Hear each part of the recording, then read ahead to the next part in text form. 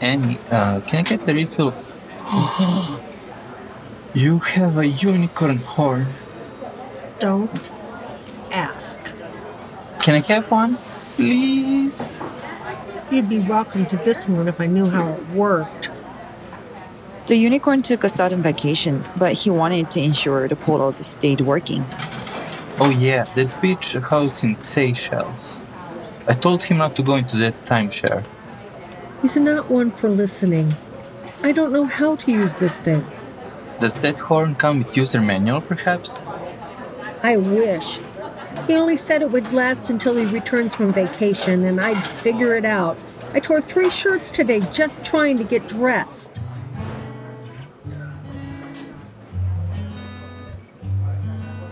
This season of the Bug Hunters Cafe is made possible by Softerific, Mousepalm Media, and Manning Publications. Sorry, I wasn't paying attention. I was looking at this flyer for a timeshare. What'd you say? Oh, nothing.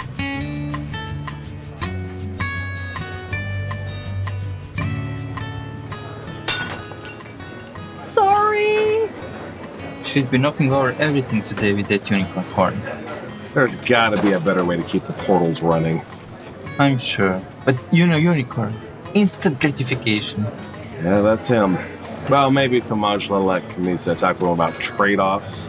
That's who we're having coffee with. He's a staff software engineer at Dremio and a technical trainer at Bottega IT Minds. He also co-authored the book, Software Mistakes and Trade-Offs, with John Skeet. I wish I could do a trade-off with Annie. I want a unicorn horn. It might be more trouble than it's worth. Oh, hey, Tomasz, pull up a chair.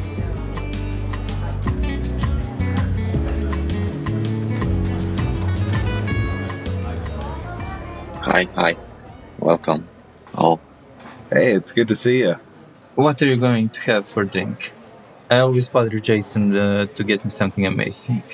Well, you always get the same thing. It's the double shot espresso without any coffee. Still don't know how they make that. With the rainbow sparkles. With the rainbow sparkles. Can I get you anything to drink, Tomasz? maybe just a Coke. Okay. I can definitely do that. Would you like classic Coke, or would you like we pulled it out of the year it was invented Coke? Yeah, it's classic for sure.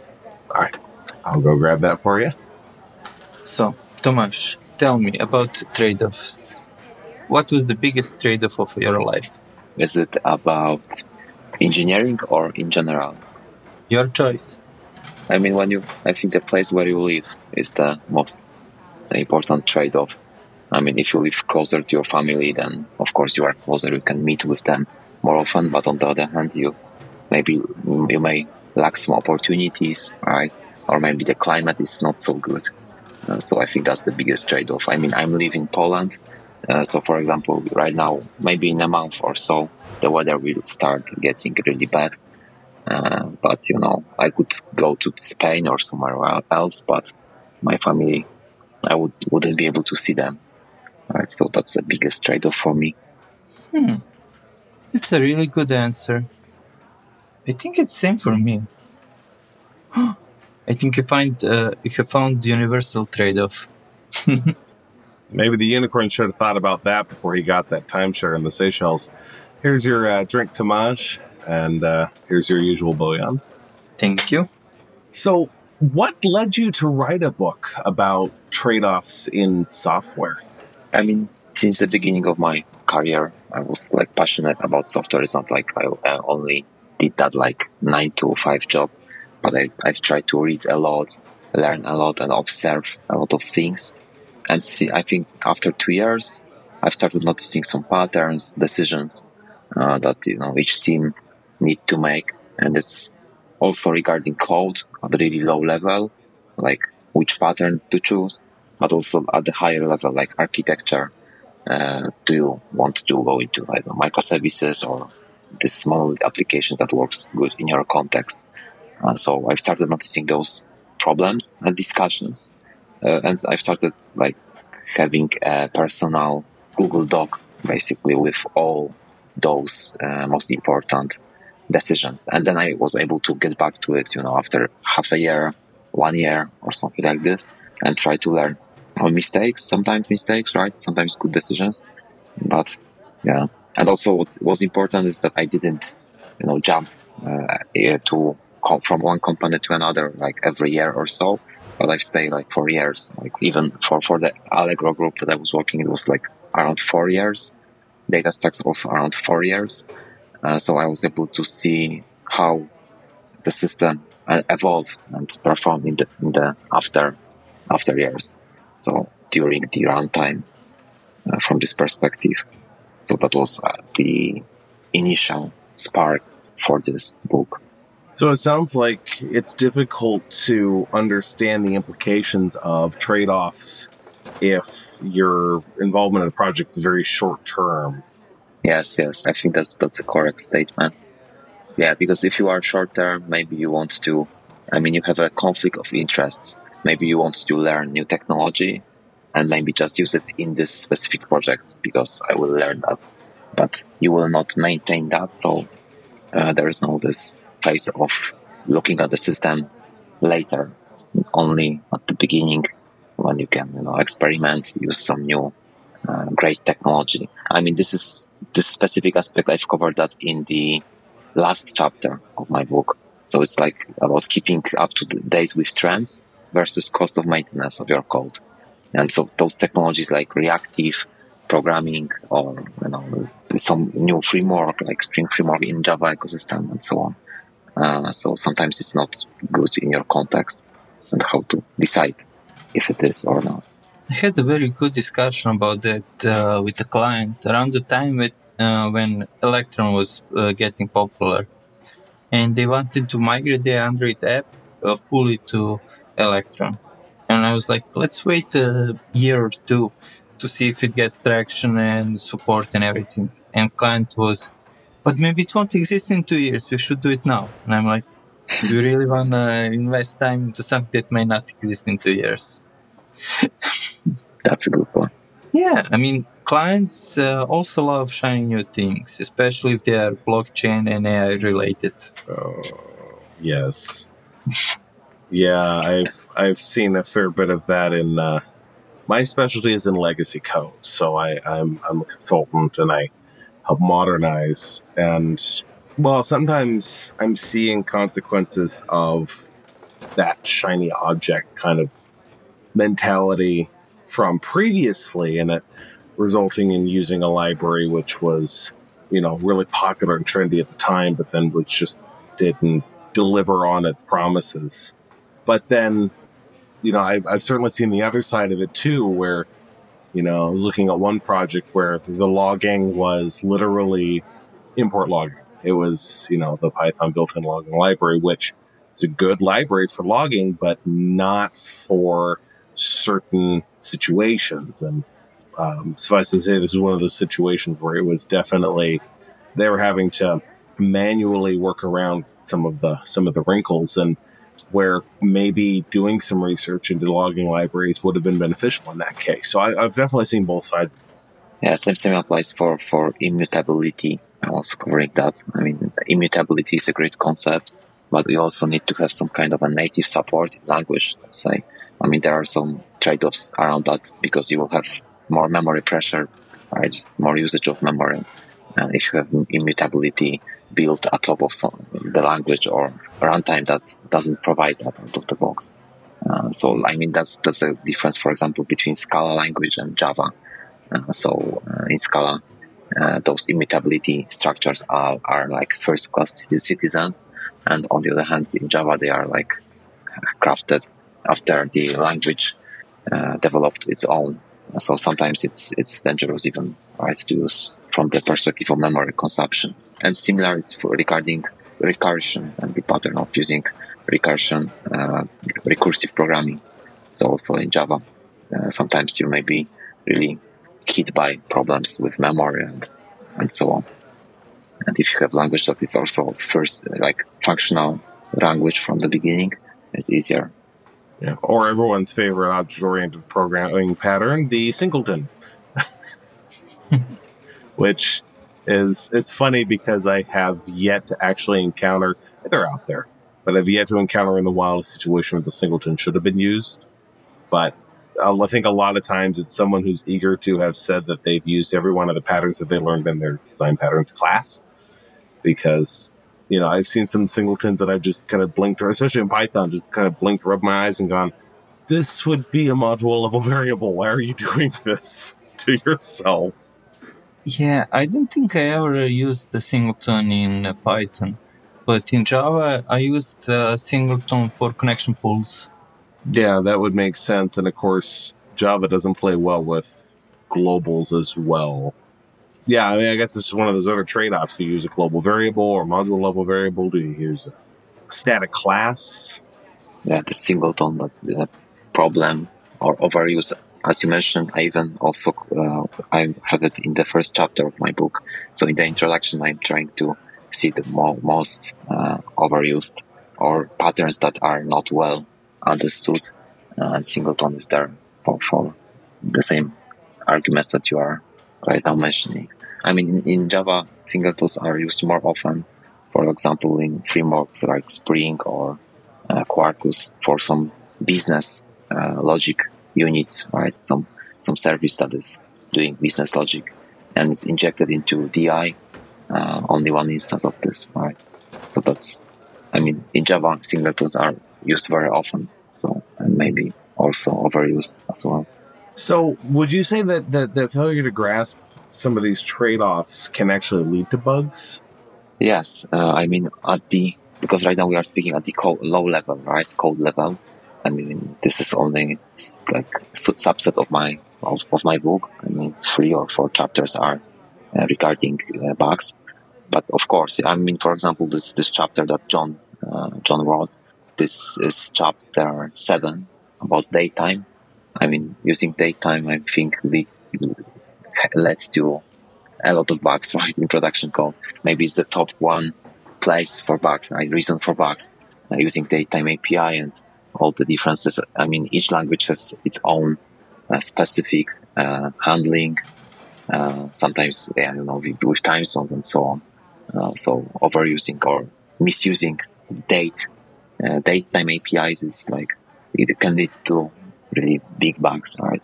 That are hard to catch, or maybe occurs once a year, right? Once a century even, and maybe you have a bad luck and you will have that. So for sure, that's the one place.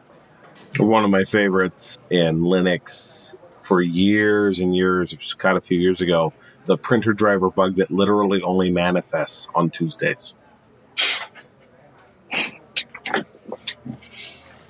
And that was on account of the formatting of the timestamp and an error that was related to Tuesday as as data. So I still love that because it's, that's a won't fix.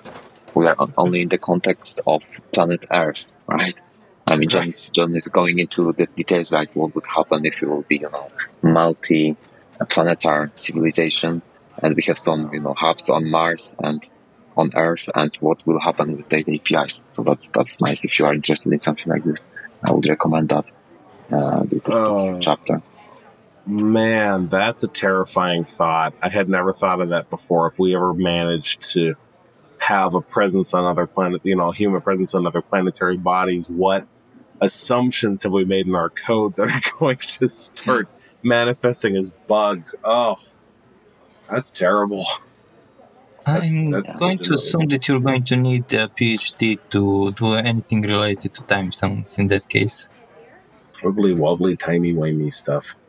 So I imagine, though, that some other of these trade-offs could lead to bugs if it affected the design. Because, I mean, it looks like a lot of this affects the design. Like you mentioned, balancing flexibility and complexity. That going the wrong direction, the design can, I guess the better way to put it is unnecessarily create a risk of bugs for yourself.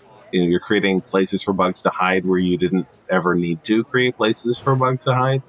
So would you say that these design considerations could lead someone down a path that could give them more trouble than it's worth? Yeah, I mean, as you mentioned, I think you are referring to chapter 2 when I'm speaking about duplication of code. And, on the universities, all students are learned that duplicating code is bad, right, in all the contexts. But that was like when we had my monolith application. where all the code resides in the same place and so on. And then we were migrating to this microservices world, where each service should be independent. But on the other hand, we are trying to extract everything and make it in the libraries and so on. And by that, coupling microservices with each other. And also sometimes the code that seems to be the same at the level when microservices are designed, microservices within different business domains will evolve in a way that it's not the same. But if you have the library, you will have that coupling, and it's hard to remove that coupling. So also, of course, as you mentioned, it may increase some probability for bugs if you will go to the other direction, like more duplications and so on. So it needs to be like in the middle. Strangely, I've seen some bugs that resulted in lack of duplication because code that's so dry, it's arid, is a line I've used in a couple of blog posts, because like I made the mistake of reading the source code for GCC, which is interesting if you want to see the difference between the two major C++ compilers in the open source space, which are GCC and LLVM Clang. The source code alone just underscores how radically different the two are, because LLVM is for the most part, is very maintainable. It's clean. It's well structured. GCC is a lot of things, but I would definitely say it's very dry, to the degree that to follow a stack trace, you're going through about 50 or 60 files, because it is so broken up into macros and subroutines and functions calling other functions, which call other functions. I think it was by the time I hit the macros, I started crying, because it's so spread out. Everything is implicit, and yeah. Well, I mean, in JVM world, we know that from Spring, and I mean that's one of the biggest problems in Spring, that everything is implicit, and without the knowledge within this system, it's hard to reason about. But also, there is another aspect of it that maybe that's why that you are mentioning, this project went into that direction. Maybe that's the performance, right? I mean, so if you need to optimize the code for the performance sensitive stuff, sometimes the code will become less readable. I mean that's in the Java, for example, if you want to have some memory alignment or something like this. So that's also my chapter 5. So it's about optimizing hot path, and also finding the paths in your code that deserve those optimizations. And on the other hand, if you will find that, you will need to sacrifice something. And sometimes it's the readability of the code, and therefore maybe also the probability for bugs may increase. But you have some real benefit out of it. I mean, the benefit is the performance in that case. Performance, throughput, or low latency. And I imagine performance is probably one of the major goals. The irony is that GCC's performance is not as good as Clang, which doesn't do this. So, part of it is precedence too. GCC was written a lot earlier on. So there's just some technique, even though it's the same language, even the same, not really even using, and I mean, it's C. It's not like C changes that often. So given, you can compare versions of GCC and claim they're written the same version of C. But what's funny to me is that it kind of crossed that threshold of becoming overly dry to where it actually started, instead of positively impacting performance, it got on the other side of that parabolic arc and started negatively impacting performance. Because of course, then you have things like you have your instruction cast mishes and your. So you need to handle every case, right? In this code. I mean, you need to make it so generic that the performance is lost. I imagine at some point. Yeah. If you have too many branches, right? For example, branch prediction. You have this on CPU, right? That CPU can guess and learn which branch will be executed in the future. So if you have so complex code complexity, like ifs, then CPU will not be able to use branch prediction. Is not able to use code cache like L1, L2, and so on. So yeah, I think it's. It really is interesting how many optimization strategies wind up being de-optimization strategies when they're used inappropriately. They're scalpels rather than baseball bats. And also it's regarding performance. Sometimes I saw this pattern or anti-pattern that you are focusing on the wrong places in your code. I mean, I'm mentioning in this chapter the Pareto principle. I think it's applying to computer science very well. That like a small part of your code is providing most of the value, business value, and so on. And the majority of the code is providing less business value. It's not so critical. And if you will try and will be able to detect those smaller parts and focus only on this area, your optimizations, then you will have really overall increase in performance. I mean, I'm trying to focus on that and calling that hot path. That was important when I was working at data stacks, and I was working at the Java driver for Cassandra. So that's my entry point for all JVM words if you want to connect to Cassandra database. So we had this distinction of this is a hot path in our driver, and we can sacrifice some of code readability and so on. But we know that every improvement in this area will give really significant benefits to the overall performance, or maybe overall reduction of resources and so on. And other parts of the code that were not so critical, let's say, were able to maybe use some pattern that makes the code more readable and maintainable and so on.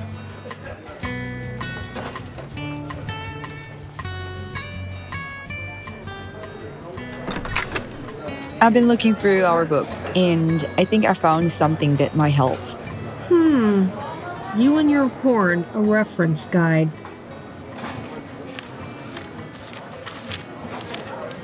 I think this is about the musical instrument, Jess. Oh, the unicorn is always reading it, so I thought it might have been about magic. It was worth a try. I wonder if Manning Publications has anything on the topic. We can still get 35% off any order from Manning Publications with the coupon code PODBUGHUNT21. Maybe there is something in the 106 volumes of documentation for the cafe.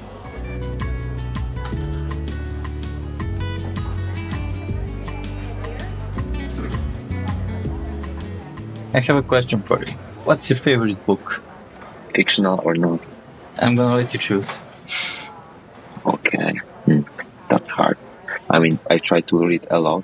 I use this Goodreads app to create a challenge to motivate me as well. So right now, this year, I think I have a challenge for 40 books. So maybe I will pick the Homo sapiens book from Harari. This is about the history of mankind, right, from the beginning to the start of civilization. I mean, he has three books: Homo sapiens, Homo Deus, is about the future or potential future of humans, and third one is some lessons for 21st century. So his predictions about the future. I mean, each of those books is great, I think. So depending if you are interested more what happened before Homo sapiens, what are the predictions, or where the human civilization can go. It's Homo Deus. And if you want to have a list of those things, then 21 lessons for 21st century. The thing I love about human history is how everything repeats itself. We went from banging on rocks to banging on shiny rocks to banging shiny rocks into different shapes to teaching shiny rocks how to do math. And we haven't really upgraded our tools that far. Yeah, I mean, this Homo sapiens is not so strict about some specific period of time, right? About period of time. Right now I'm reading the history of why the Roman Empire fallen, and that's what you're saying. I mean, they were constantly fighting inside of the country, but still managed to hold for so many years, like centuries. But it was repeating even in periods every Caesar was the same as the one before. Speaking of infighting, sometimes in projects, we were talking about trade-offs, sometimes in projects, a lot of these issues become surprisingly rife with politics and interpersonal issues and whatever, where or one person wants to optimize for performance, and another person thinks, well, we need to get this thing out, or this one person wants to use PHP, and the rest of the team is wanting to use, Java Spring, or, so, I mean, when you're getting into these topics, I mean, there's certainly factual components to consider, but are there any ways that you've found where you can navigate, where there's more than just facts that are gumming up the works in terms of making these trade-offs? I mean, I see regarding those decisions about technologies, stack, and so on, I see like two patterns. The first one is when the business problems or problems that you are trying to solve are quite easy. And then people tend to use sophisticated solutions for a challenge, for the sake of challenge. Now, on the other hand, if you have really complex domain or complex problem, like for example, creating database, people tend to use the easiest solutions. Easiest meaning that you are able to reason about everything in the code. So those are two different organizations. I mean, I was working in both domains, and in the second one, when you have really challenging problems, you are not focusing so much on the actual technology, trying to make it easier. Like I was also writing about it in the chapter 9. And it's a very important rule. I think that libraries that you use become your code. And if you tell everyone that, okay, you can use the PHP or something like this, but every library that you will use, you will be owning that. If something will happen to our software, you will be needed to fix that and reason why it stopped working. And in that approach, you are suddenly to maybe thinking that, maybe I will not import the library, or maybe I will just implement some small part of it that is crafted for my use case, instead of importing something big that I don't maybe trust entirely, or maybe doesn't have so great quality, or maybe it's bringing you like megabytes of dependencies that it will impact your build or service or something like this. So that's good rule to start a discussion if someone wants to add a lot of external stuff, right, to the project. That's interesting because, we've heard for so many years is that phrase, don't reinvent the wheel, which I never liked that phrase because I'm just like, back to human history, how many times have we reinvented the wheel? We're not rolling around on stone wheels. We have reinvented it so many times for so many different use cases. And when I hear people say, well, don't reinvent the wheel, like in C++, there was a project I was working on where the developer that I was mentoring was needing to accomplish a particular task, and he had been asking in the C++ chat room, like, how should I do it? I'm like, just use end curses. And he's like, I don't want to use end curses because, I mean, sure, it solves the problem, but it's huge. It's another dependency, and it's not a lightweight dependency. And I don't need all of that. I just need that one thing. And he wound up rebuilding and being one of the few people to actually rebuild that one piece because we didn't need everything in end curses. The whole reason we were building is so that we could accomplish a particular task without having to have a dependency like that. But I think that sort of knee-jerk, there's got to be a library out there somewhere. I definitely think that's come back to bite us. And also there are two perspectives, I think. First is when you are creating a library that will be imported by other projects, other people. In that case, you need to be very careful because they also will be treating you as you are treating other libraries. And other context is that when you are creating some service that's exposing some public APIs and you are encapsulating everything, in that case, it's a lot easier to migrate to something else, some other solution. And in the first one, it may be harder. Sometimes, you need to be careful to not leak also the API or part of the library that you are importing. I mean, I have this chapter 3 about exceptions and handling errors in your code. And it's not only focusing on how to properly propagate this info, what patterns do you have, but also about the problem of treating exceptions as a part of your contract. So sometimes when you are importing a third-party library, and you will propagate exception from the third-party library that you are importing to the caller, then it becomes your contract, right? Suddenly, right? Because the callers of your library will rely on that, and maybe will build a logic around that, and so on. So if you will leak this, then you will be really tight coupled to this first-party library.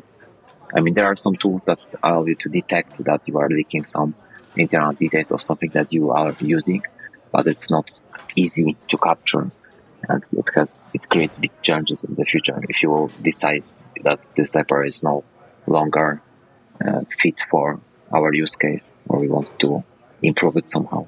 I think the move towards software bill of materials has been eye-opening for a lot of developers because, they fire up Cyclone DX or whatever, and they get their software bill of materials that lists all their dependencies and all the dependencies of those dependencies and whatever.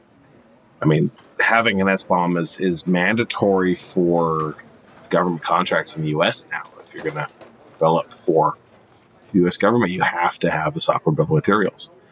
And I imagine it's been eye-opening for a lot of people who think, oh, I just got one dependency, big deal. And then they fire this thing up and they find like 40 libraries. How did that happen? It's like you're mentioning, the libraries that are being brought in by the other libraries being brought in by the other libraries. And then all it takes is one guy maintaining a color library for JavaScript getting more than a bit snarky about something and turning his into malware, and then takes down half the internet. Yeah, I think the problem with JavaScript and front-end stuff is even more dangerous because, as you mentioned, some security problems and so on. I mean, I'm not an expert in front-end, so I don't have the whole context, but maybe someone that is listening may give some context about front-end and those libraries problems. I think Bojan can get some context on front-end. I never did front-end. My siblings do. I'm strictly back-end developer. But I do have questions about high-level technology decisions. I know usually we spoke about dependencies, but a bunch of time we get a business requirement to a specific technology. For example, when there was a hype cycle for MongoDB to be used everywhere because it was web scale. What does that mean? It's web scale. What's web scale? It's web scale. So how do you deal with those hype cycles? That's a good question. I mean, this, of course, is what I mentioned before, that it will become your cloud, or it will become your own. You will need to own that. So that's the biggest one. But also, like, verifying the technology that you are using, with verifying if what they claim is true. Like, if you give this Mongo example about web scale, so the most important factor there is performance, right? So you can scale it on demand. You will have predictable latency, high throughput, and so on. So this is what they are claiming. But on the other hand, you need to verify what's true, right? So to write performance tests for this solution in your context, so in your context of your specific collection type or database model. Do you have some relations between that? Try to model that, and then performance test this solution and see if it's still handling what they were promising to handle. If not, then maybe even if it is, maybe evaluate also a second option and see if they are able to outperform this solution or not. And based on that, you can make some good decisions, not only based on the benchmarks of third party companies or internal to this company. Right? Yeah. So we talk a lot about bugs, but can you tell me what's the weirdest bug you ever encountered?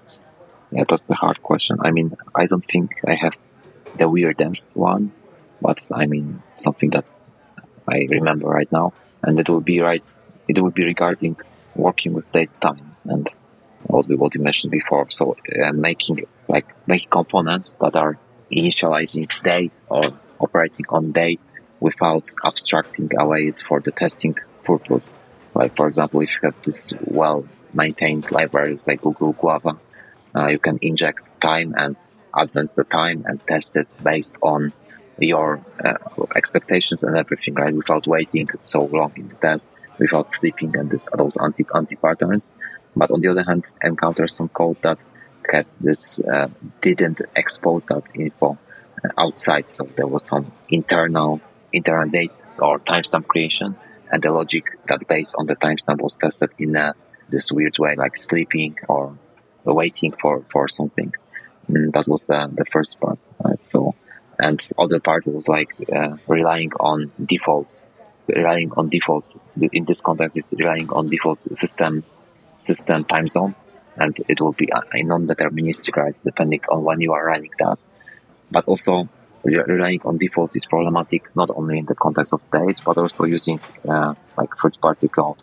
So, for example, if you are using some HTTP client, I'm covering that in 9th chapter. It's about Caffeinate, or one of the HTTP libraries that are like in the Java ecosystem well known. So they are great, of course, but they are providing some defaults that may be bad for your use case. And I'm speaking particularly about timeouts. So often the HTTP libraries are setting timeouts to really high values, like 10 seconds, or you can measure that even in seconds. But in real production usages, like setting timeouts so high can impact your deployment a lot. Like you can have cascading failures. We will have thread that is occupied for as long as the timeout is without getting the feedback instantaneously. Setting timeouts is one of the most important stuff, I think, in the microservices architecture, for sure.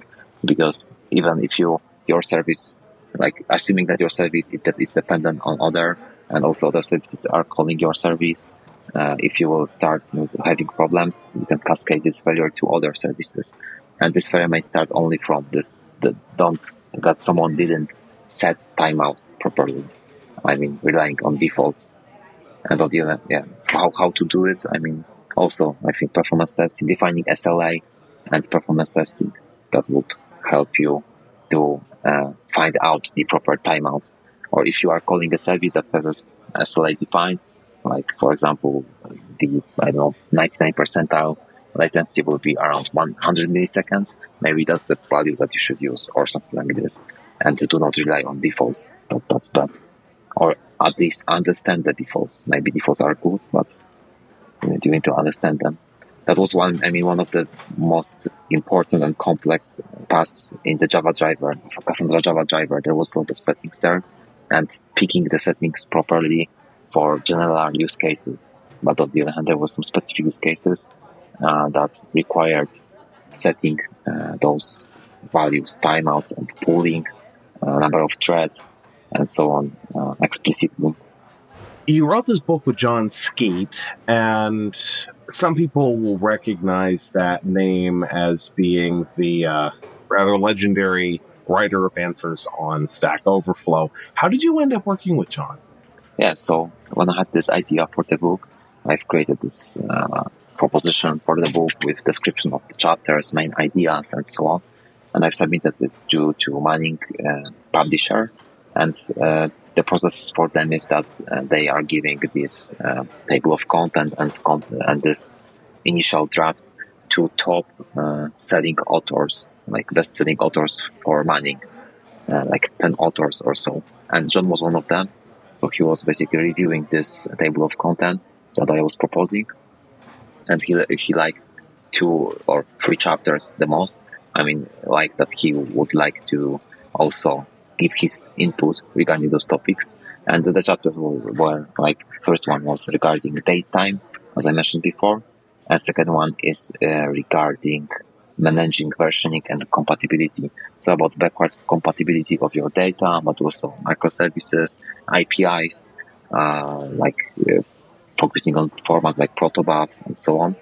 So he has experience in that because he was working at Google with protobuf. So also he thought that this chapter there's a great idea for the chapter, and he can give more input on that. And after that we started cooperating. That was the story. So he proposed to be co-author of this book. Nice. That was really a pleasure to work with him. Great cooperation. Yeah, he treated me as a co-author, and we discussed a lot. Right? He was reviewing the chapters, my chapters as well. I was reviewing his chapters. Also, I had this initial idea for those chapters, and he tried to be within those boundaries that I thought at the beginning. But of course, I have welcomed all additions from his side. So, for example, the chapter about versioning, my initial idea was to base that on Avro, because I have more experience in Avro and this big data ecosystem, like Spark, Hadoop, and so on. And he has more experience in Protobuf. Yeah, but at the end, we decided that Protobuf is good as well. I mean, this particular technology was not so important, but only the patterns there. So, yeah, that would be it. So I am noticing that one of the things you discuss in the book is you're talking about requirements and defining requirements for success, basically. Requirements, I imagine, are one of those tough things because usually there's I don't like the term non-technical because you can have people who are capable of being technical from any angle, but really non-developers. You can have non-developers who have to or who want to help define those requirements. How can someone navigate, like, ensuring that those requirements are setting the project up for success when you have to kind of explain some of these concepts to someone who isn't familiar with coding? How do you navigate that? So you mean it more like at the architecture level, or is it more like business, like cooperation between, business teams or owners or something like this? Yeah, I mean, I guess any of the above, because it's a lot of times where, you get business requirements that start leaking into some of the technical decisions, and there are set of requirements and trying to get involved in the technical conversations. How do you bring these trade-offs to the table? I mean, the great pattern for discussing those things is, I think, creating design docs for all your features or your new products. I mean, such a design doc should contain like limitations, the current limitations, the proposed solutions, and ideally you should have n solutions, not one. So try to evaluate a couple of approaches, right, with pros and cons, and list those. Ideally, if you have enough time and resources, you could start some POCs, so proof of concepts for those projects, and gather some insights about all these problems, and also list them in a not so technical way.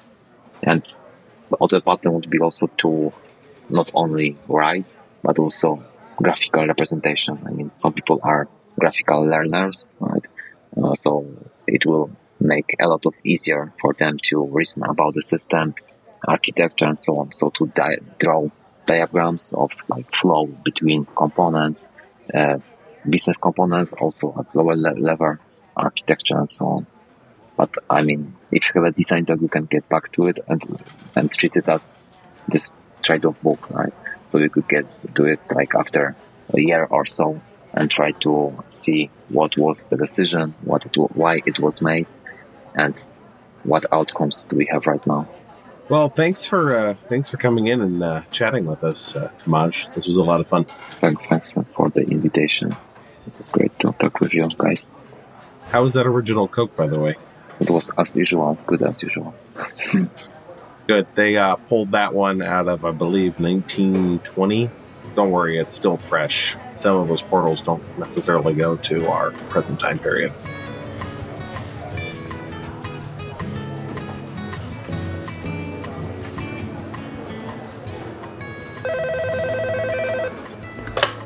Hello, Bug Hunters Cafe, just speaking. Certainly. We're open 24/7 at bughunters.cafe. And you can also find us on Twitter at bughunters.cafe. Of course, all our music is provided by audionautics.com. We have a link on our website. As a matter of fact, you can win a copy of Software Mistakes and Trade-offs by Tomasz Lelek and John Skips. For your chance to win, just retweet our Twitter post about it and then follow Bug Hunters Cafe for the announcement of the winner in a few weeks. You're welcome. Have a great day. Aha, this book is about unicorn magic. It looks like it's about playing the trumpet unless you're thinking about the specific information you want to find. Does that tell you how to use the horn then? Oh, I didn't say the instructions made sense.